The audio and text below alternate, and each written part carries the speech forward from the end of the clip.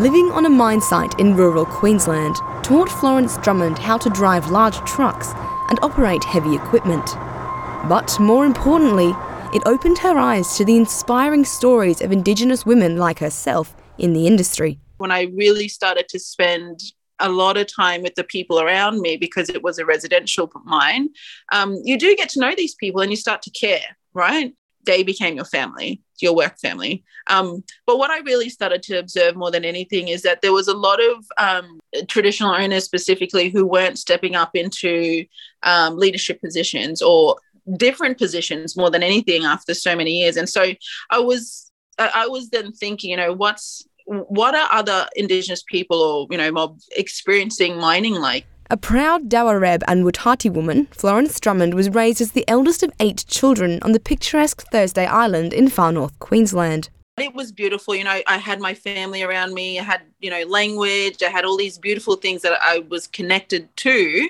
And it's only when I moved away that I really appreciated how much that meant to my identity and who I was and the strength that I have right now. Her father, who came from a long line of seafarers, pearl divers and hunters, always emphasised to his 6 daughters that they could do anything they set their minds to. Resilience through change and resilience through all the tougher times. I think that's probably the biggest lesson that I've learned, and do me kind of thing. Like, don't be scared to do what you want to do. And I think that's just given me so much freedom and flexibility to just do what I do now, which is just, the most incredible thing. I would have never thought that I would be doing this. But that every time it gets pretty tough, that's definitely what I reflect on. Jumping into the hospitality industry straight after school, Florence found herself losing sight of that determination. You get into bad habits where you start drinking during the day, and that's kind of frowned upon in society. So, and actually I found myself dwindling down a road where I didn't really want to go. And that was a moment for me where I thought, I need to get out of here. Keen to make a fresh start, Florence moved to Melbourne and took a job at the Victorian Aboriginal Childcare Agency. Working in the Child Protection Division, she was confronted with a harsh reality. It really gave me the introduction into something that was probably very severe in terms of scope of community engagement, because working in a unit where you data entering a lot of case studies to do with the terrible things, the challenges that we have, and it was very raw, very real. And to be honest, I wasn't really prepared for it. Florence found herself longing to be back home among her family and contemplating what part she could play in helping those around her. And that's probably where I got really compassionate, really reflected on what I do for my community, because there was a lot of challenges daily. So when I was entering all these stories of people, it became real for me. And then I questioned myself. I was thinking, Flo, what are you doing for your own community? You're probably the furthest away location-wise. You haven't been home for a very long time. What's your responsibility? Florence's mining journey started soon after, moving back to Queensland, where her cousin worked in the residential mining town of Weipa. To be honest, I didn't really know that there was a mine in Weipa. I did know of mining, but I didn't quite know anything around Indigenous participation or if it was a challenge, or I didn't have any idea about it, right? But as the years went on, Florence heard more and more untold stories from First Nations women in her industry. And so in 2017, 4 years into her career in mining, where she had started out driving trucks, Florence and her younger sister decided to create a platform for those voices, Indigenous Women in Mining and Resources Australia, or IWIMRA. Starting out as a Facebook page, Florence found it difficult to pinpoint exactly how she wanted to spark these conversations. So we started sharing some profiles of people that we knew.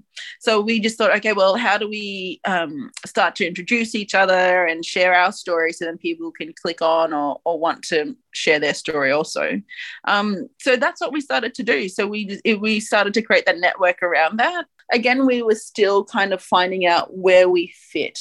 But then as we grew our confidence and our value in our own story and understanding that we provide value just by our story and what we can assist with, that's when we started to kind of get confident around this is what the purpose is. And if it's our own story and if people can connect with it, well, that's really great. That's a great start. IWIMRA has since grown to a community of thousands of women across the country. we've actually built relationships with these people. They're not just the number anymore, like they're actually our friends and our sisters and our family. So we actually have a really beautiful, deep relationship where we can share things like this and know that it's in a safe space. Even though mining has the highest proportion of Indigenous employees across all industries, 90% of publicly listed mining companies do not have an Aboriginal engagement policy. This is where IWMRA steps in. The platform now partners with industry to continually raise the profile of Aboriginal and Torres Strait Islander people, particularly women, and develop best practice solutions. As its community grows, so does Florence's ambition to help Indigenous women speak up about their own challenges in the industry. How do we start to report these things or have the confidence to share these experiences with our leaders or people that can do anything? There's a lot to do with our experiences and how we interpret things as well. So really making it a safe space to share and to really discuss and unpack it also. So that's probably what we do best, is build each other's confidence through conversation.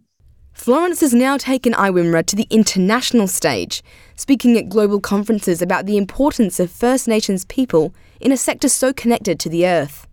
Now, one of her key goals is to bring men into the conversation about female participation in the workforce. We as a community have always been a community, so we need to address things as a community. We need to talk about things as a community, because I think and I feel now that there's been a really beautiful stretch of women in general, really that conversation is beautiful and robust, and I really, really love it. But for myself, and where we're steering IWMRA towards, is now inviting men to the table, because, like I said, we're all responsible and it has to be an informed solution, decision and action moving forward. In a traditionally male-dominated sector, Florence is putting the focus on the valuable contribution of Indigenous women and paving a path for those to come. I'm really excited about the next generation, because this is the action part of everything we've spoken about for the last decades of, to do with everything. These are the years where it comes into fruition, and I think they'll have a big hand in steering the next step forward. For the women, I would probably give the advice that my parents gave me, don't be scared. Don't be scared. And you can listen to more episodes in the Change Agents series from your favourite podcaster on the SBS app or your smart speaker. Brooke Young, SBS News.